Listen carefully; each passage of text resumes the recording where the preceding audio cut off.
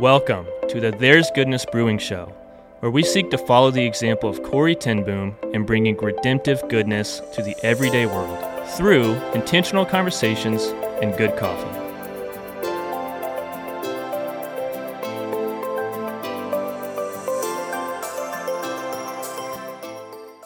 Welcome to the first episode of the There's Goodness Brewing Podcast, the official podcast of Ten Boom Coffee Roasters. Our whole goal here is to drink good coffee, share good stories, and bring positive light in our world today. With me today as our first guest is my lovely, beautiful wife, Jessica Joy Peters. Some people know, not everyone, but my wife is really the reason we started Ten Boom Coffee Roasters to begin with. Not just from the namesake, which we'll dive into that a little bit, but also just coffee as a whole. She was actually a former Starbucks employee and worked as a barista there. You didn't have to include that part.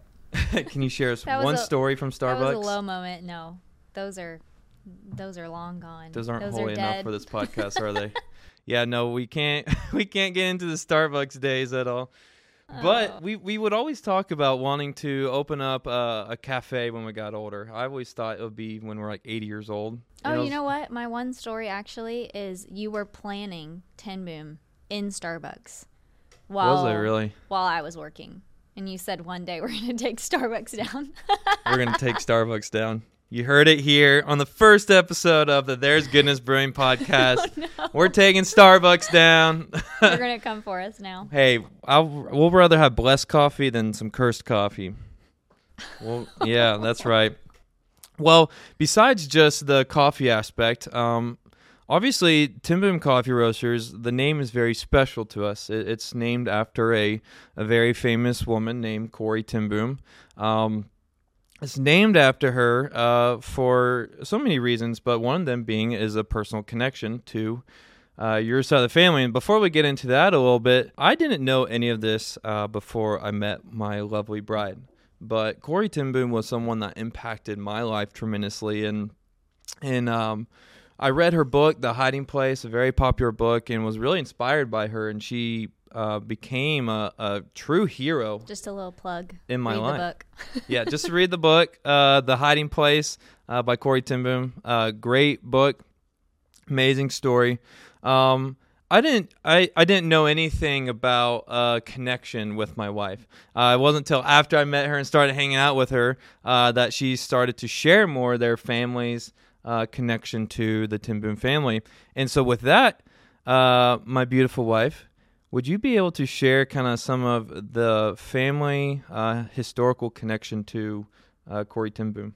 Yeah, so after the events of the Holocaust, Corrie didn't really have any family. Actually, she didn't have any family. Majority actually died in the camps.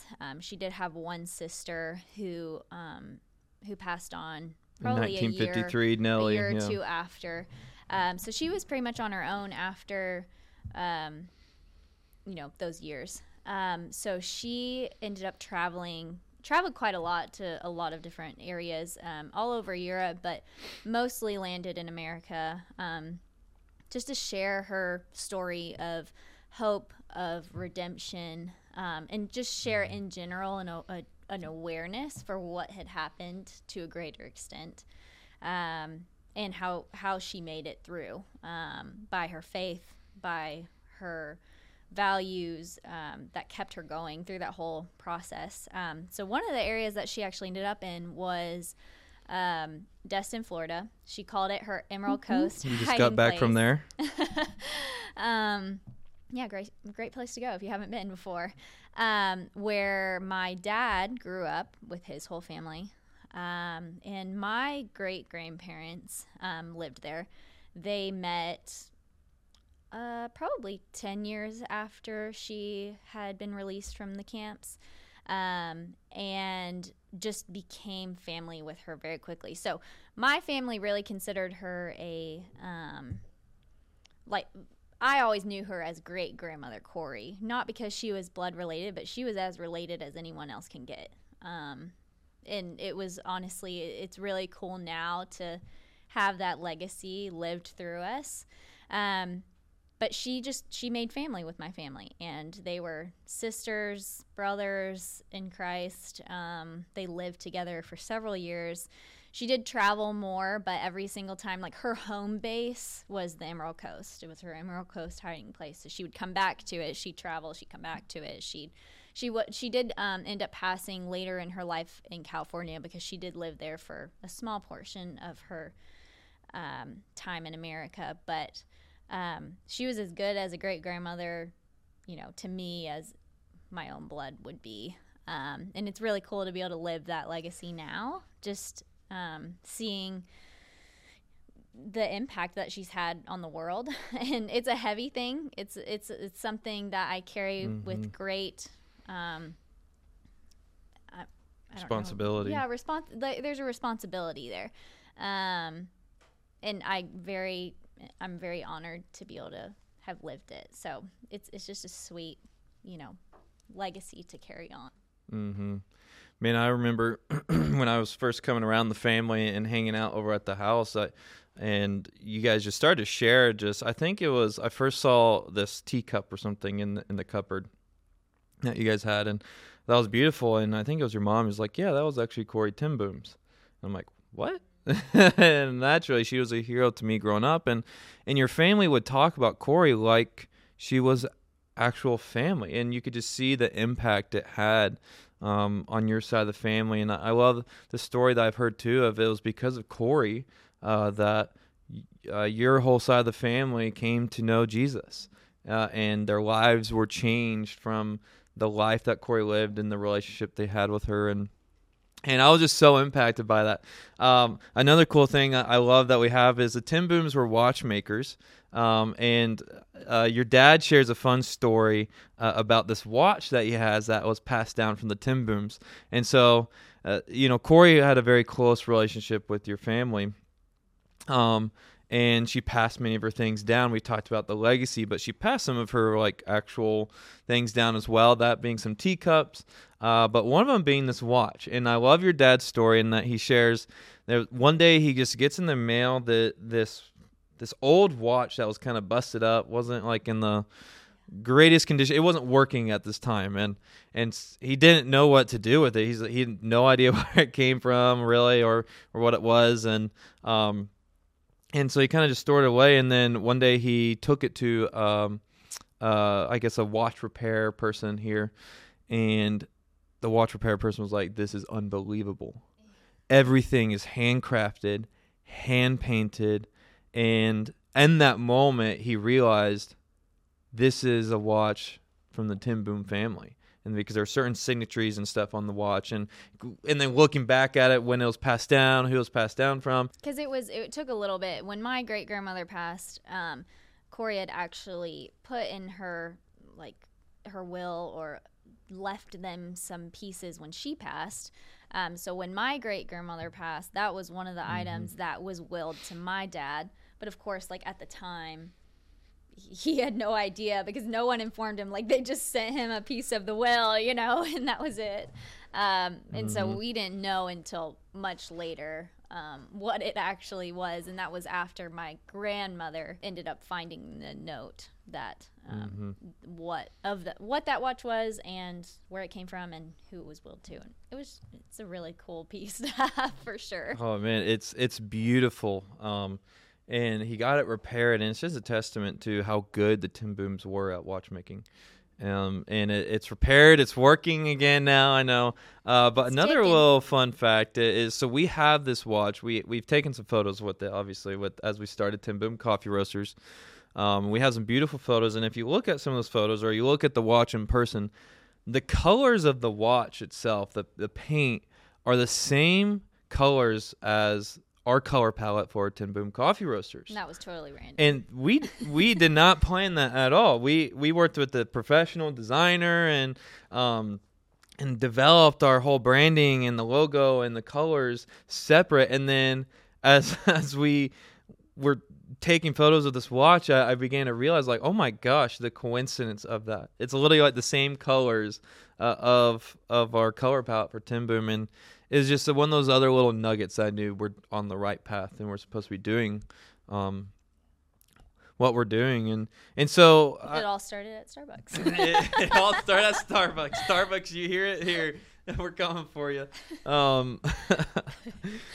So I want to kind of go a little different way, and so Corrie has obviously impacted your family's lives tremendously, and I remember you saying you'll just grow up hearing Corrie stories. And can you kind of share with us kind of your favorite Corrie story that you heard that maybe has impacted you most or that you enjoyed the most? You can give it a couple seconds to think on too. You put me on the spot. There's so many. I think my favorite one that was like, it was actually happened within our family was there was a massive hurricane. I can't remember which one it was. I used to remember the name, but Corrie was actually living with my great-grandparents at the time, and they lived on this little house that was in the bay. So they didn't get directly hit, but because they were so close to the bay, I mean, the water still rose, things were happening. And this storm in particular came on so fast that they didn't even have time to like board anything up or like take shelter or prepare. And at that time, they had evacuation like systems, but they didn't have anything to tell people really how like it's time to evacuate. So they should have evacuated, but they didn't. And one of my favorite moments that my great grandmother would talk about this all the time, how Corrie went out on the deck and she prayed to the storm and said, "You can't come here. You can't come and touch this home. It is protected in Jesus' name." And they like prayed away the storm. I mean, okay, the storm still did come, but their home had no damage to it. I mean, I can't remember which one it is, and it's really bugging me now, but it was a Category 3, so it was not a small hurricane. I mean, that should have damaged a lot, and it damaged a massive amount of the homes in that same neighborhood on that same lineup. So I think that's one of my like favorites that's like more internal, but just to like be like, she had the courage to literally talk to the storm and be like, go away. Man, yeah, just prayed over that thing and skipped over them, and so many amazing stories like that. I heard that story from our family, and then also another book out there. A friend of ours now, she was Corrie's old assistant. Her name is Ellen Stamps. Ellen, if you're listening, we love you, and we're excited. We want to bring you on this podcast here with us to ask you so many questions.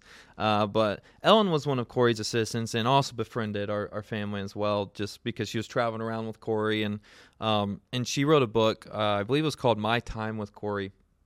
And she documents some of these stories and reference our Mama Fran and Papa Mike in there, and how this storm was coming, and they were just praying for it just to go over them. And it's such a cool story. And I loved hearing, too, from your family. Throughout this journey, I would actually call Ellen pretty often and just to kind of hear her stories that she had to share of in her relationship and her time with Corrie. And I remember specifically one time she would talk about this 10 o'clock coffee that the Ten Booms had, and it was every day at 10 o'clock she would sit down with Ellen or her friends and her guests or their family when during their time in their home. And now we implement it in our house too. Yeah, and yeah, so they would have this time of coffee together of literally just connecting with each other, and yeah, we've tried to implement that into our own lives now, and having that time in which we can have coffee together, or